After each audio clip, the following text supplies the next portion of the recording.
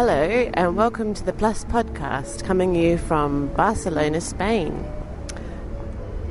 We're here as part of the Imaginary Barcelona conference, which has brought together a group of people involved in running a series of exhibitions throughout Spain based upon the Imaginary Mathematics exhibition. And the first person we spoke to was Anna Hartskopf, one of the coordinators of Imaginary.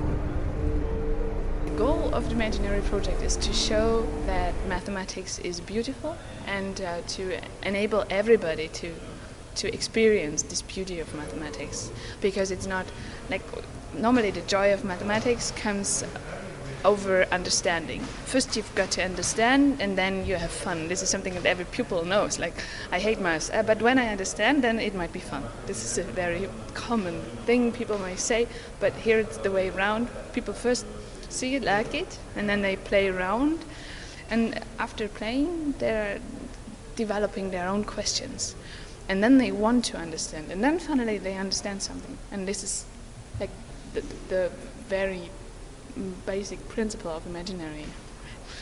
So it's a series of beautiful images of mathematical surfaces. Can you tell us a little bit about the images, or perhaps how they're made? And they are made with the program Surfer, which is a program that calculates the surface to every formula in real time. So you can type in each formula you like, and then it solves the equation and gives back the formula, the form, and then you see it, and you can also manipulate the existing formulas and just play around, like when you have a square and then you make it a cube, and then you can see what happens. So as part of the exhibition itself, can you try out manipulating the equations? Yes, we have the program there. It's we're on an interactive whiteboard, so you can kind of really touch it with your fingers. You can touch the whiteboard and play around with it. And the most of the pictures I've done with this program. So I think one thing I thought is quite interesting is some of the surfaces are incredibly complex and obviously hold very sophistical mathematics.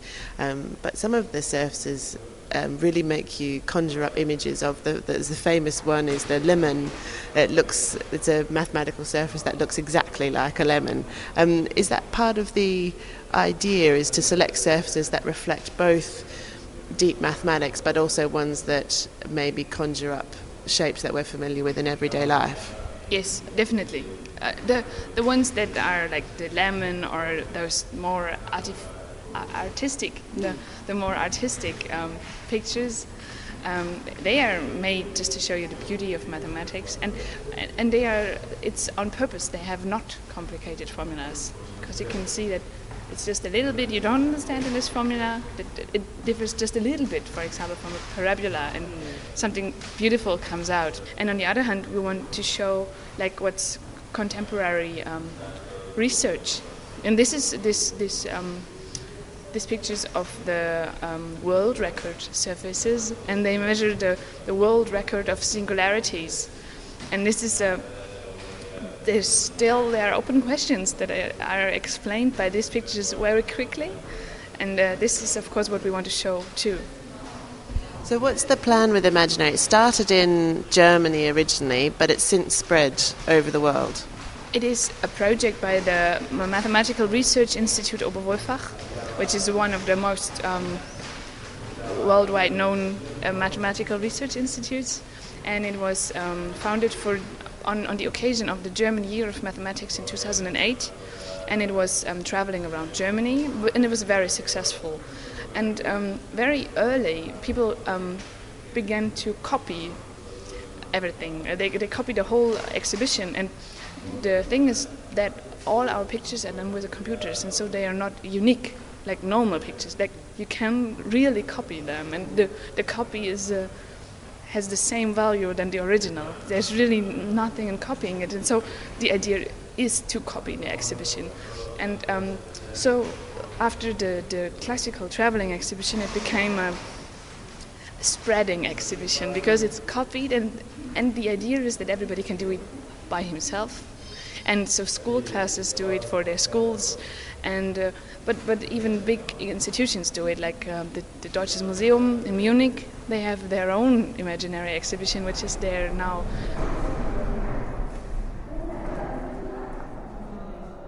I'm here at the Imaginary Barcelona exhibition with one of the organisers, Sebastian Jambot. Can you tell me about what we're looking at? I am just looking at a few mosaics that are called hydraulic pavements because of the way they were made, and this is what was popular in the houses as an ornament of the floors. They are pretty. They're very beautiful, and mathematically they are interesting because of the symmetries, I suppose. That's right. This is why I called it an aperitif of the exhibit, because then we have the interactive blackboard doing mosaics and can do these and many others. Shall we go and have a look inside? Yes, let's go.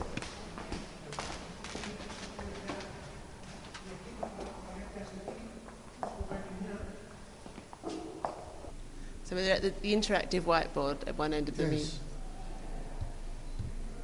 And this is an interactive blackboard.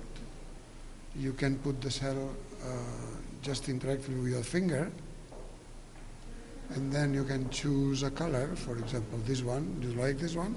And then you can take a brush, let's say this one, and then you can just draw, for example this. And when you draw on one tile, you draw on every tile in and the it tessellation. repeats every tile according to the pattern that... According to the group that you've chosen. Yes. So you've got the 17 wallpaper groups there. These are the 17. You have the series of P1 without symmetries, and possible symmetries. So, for example, what does P1 mean? Remember that P1 was just the pattern you draw repeated. Yeah.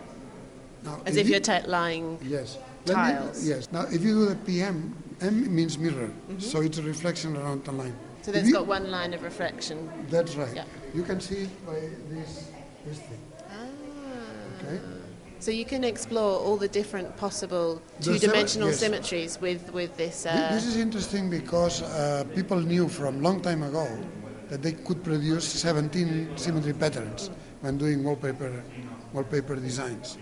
This is, for example, in La Alhambra, there are the 17 possibilities already. So all 17 of these types of symmetry are in the Alhambra? Are in the Alhambra. Which is from centuries ago? Well, the Alhambra is from the Middle Ages. Yeah.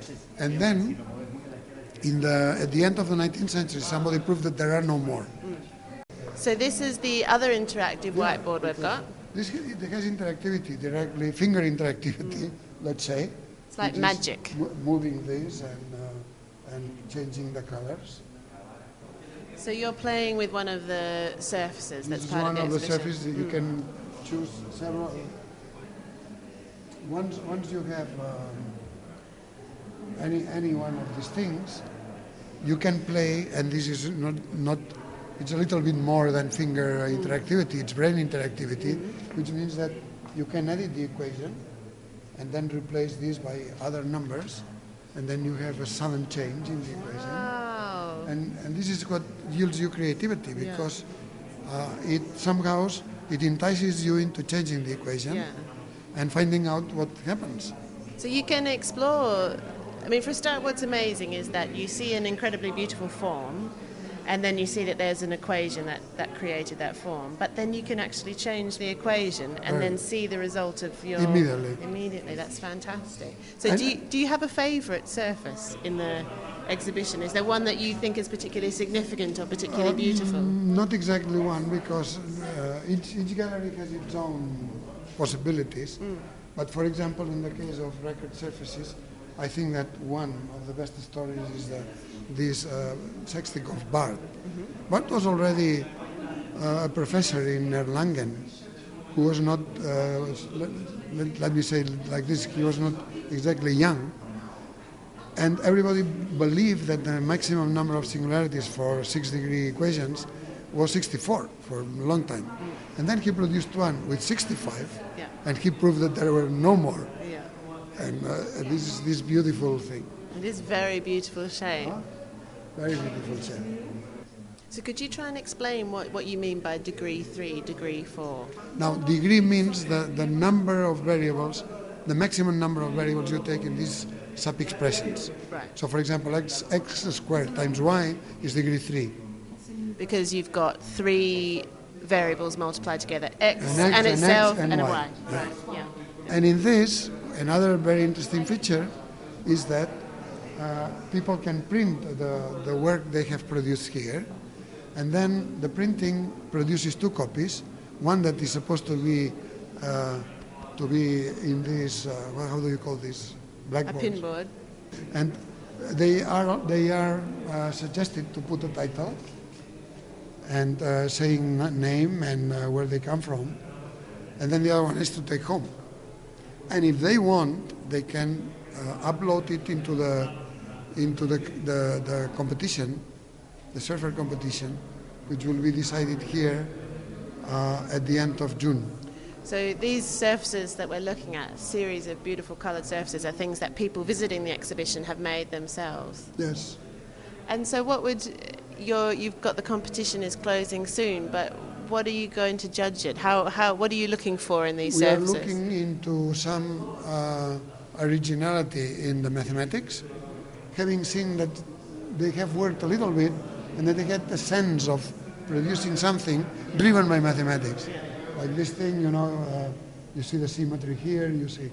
This guy at least has seen something in the mathematics. I'm glad they've called it caramel, because it looks exactly like a sweet in a sweet wrapper, doesn't it? A caramel. Yeah. Now, this is one point, and the other point is, of course, that it has some beauty. This is more subjective, but when we have selected things that have some sort of mathematical content, some sort of mathematical originality, and some sort of beauty, this will be handed into great people, like a big writer like Jorge Wagensberg is a science writer, is the director of the Science Museum here in Barcelona. People like, writers, and these people will select out of those. On beauty. Yeah. And so this is one of the examples of the interactive elements of the exhibit.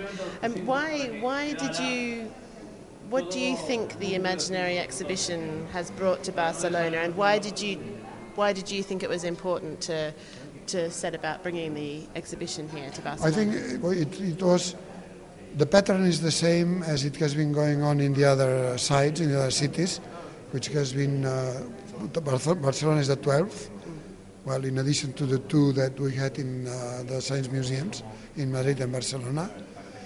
But I believe that the main line that attracts people is that it's non-threatening. So it's a relation between mathematics and art, nominally, and then indeed you can see beauty all around coming from mathematics, or seeing the mathematics out of some beauty, paintings or sculptures or buildings.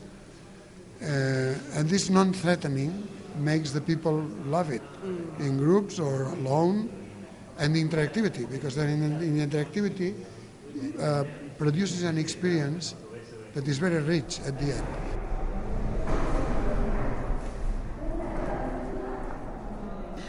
I'm here with Mercedes Siles and Pedro Reyes, who are both involved in the Imaginary exhibition in Malaga.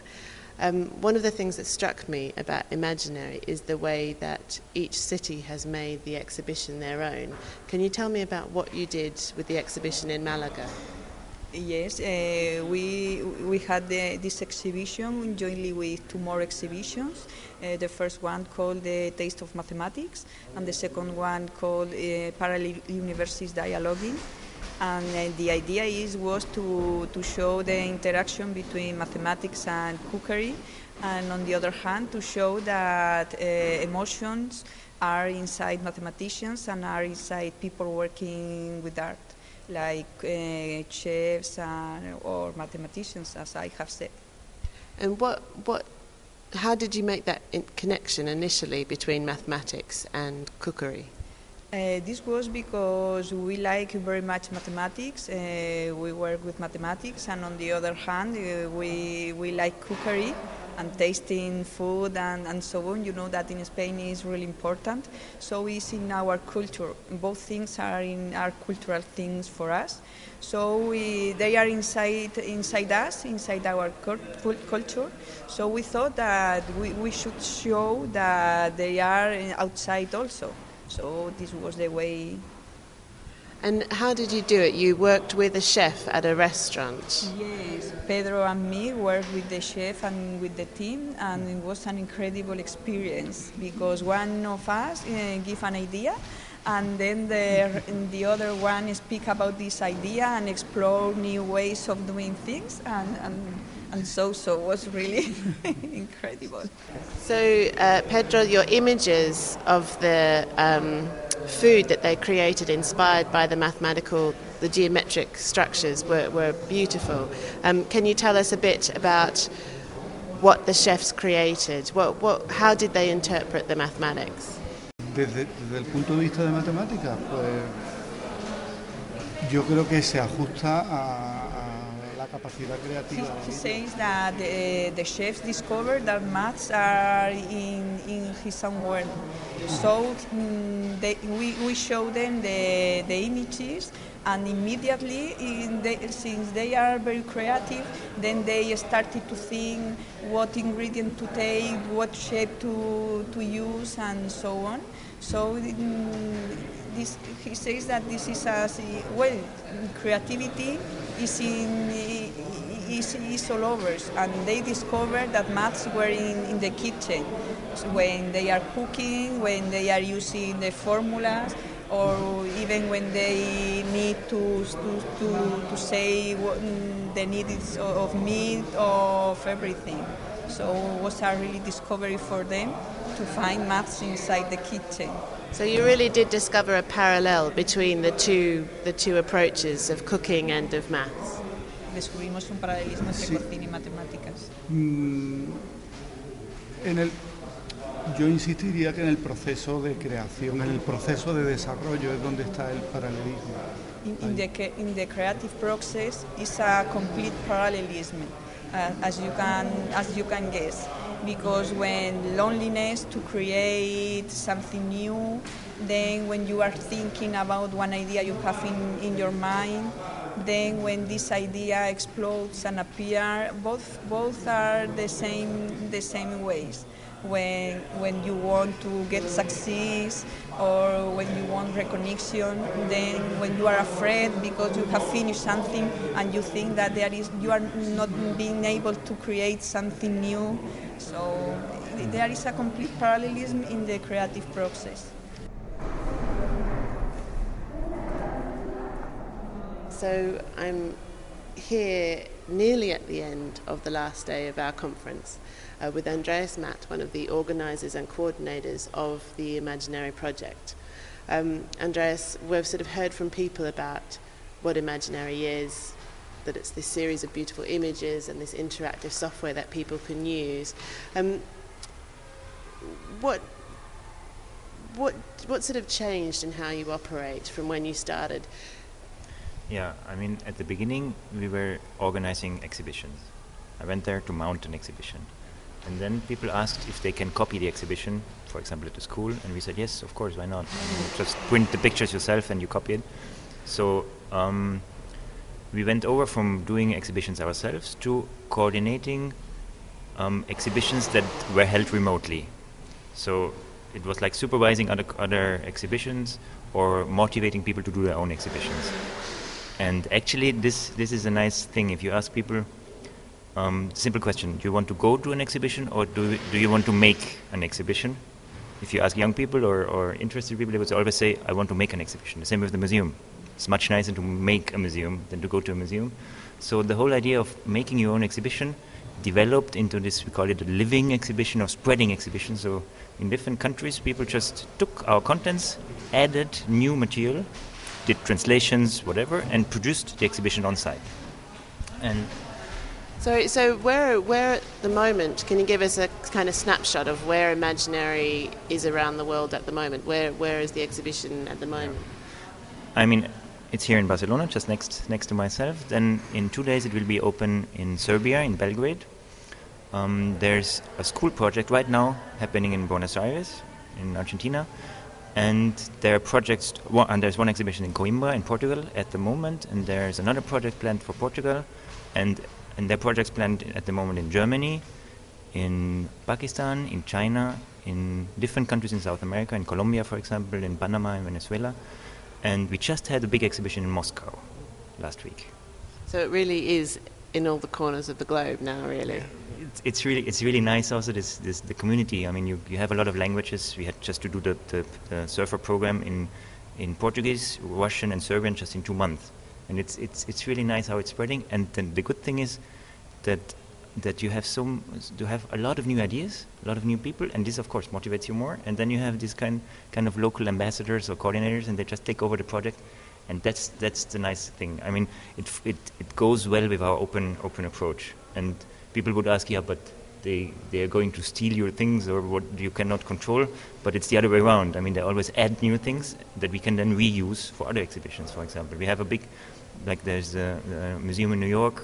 They're interested in having Imaginary, and there's another big science park in Argentina. They want to put something. So it's really nice.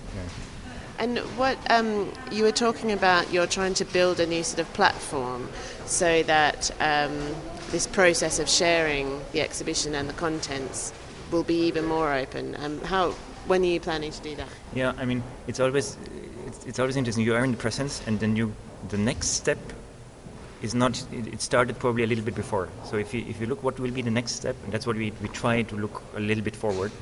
So we were doing exhibitions, we were helping others to do exhibitions. Suddenly other people are doing exhibitions and creating new content. So what is the next step is to open it up to all types of fields of mathematics, to all types of other exhibitions, and to use the core ingredients that we have, this kind of openness, the interactivity, the participation, to offer services for all types of modules. For example, next year will be the year of mathematics of planet Earth. And we're just organizing a competition for modules of a new exhibition where the content is related to the mathematics behind the climate system, behind transport systems, and people are called to participate, to create their own modules. There are even prizes, awards, and these modules will then go to many partner museums in the world. So the next step is exactly this kind of meeting point or hub for all types of interactive math exhibits that people contribute and then that go through our network. So if someone's listening and they're intrigued by the idea of Imaginary, what can they do? How can they experience Imaginary? I mean, there's of course the website with the virtual material, but I would always ask, I mean, maybe you just contact us, let's talk. It's always nicer. We can do a Skype conference or something, and then maybe you want to do an exhibition on yourself. Maybe you want to organize a surfer picture art competition, or maybe you just want to use the programs and send us your creations. Or if you're a programmer, you can help us. If you're a coordinator, you can help us. There's a lot to do. So no matter who you are, whether you're a child at school, a teacher, someone just interested in maths, you can get involved in the project. Yeah, I mean, we had birthday parties of 6-year-old child at the exhibition, and my grandmother also likes the exhibition, so it's fine. Everybody's welcome. Thank you very much. Well, that's it for this Plus podcast, and I'm sitting in the dying sunlight of the day in Barcelona airport, waiting to catch the plane home, and it's been great coming to Barcelona and seeing the Imaginary exhibition and meeting all the people involved. If you'd like to find out more about Imaginary, you can find it on www.imaginary.org, and you can find out all about mathematics and art at plus.maths.org. Thanks for listening. Bye for now.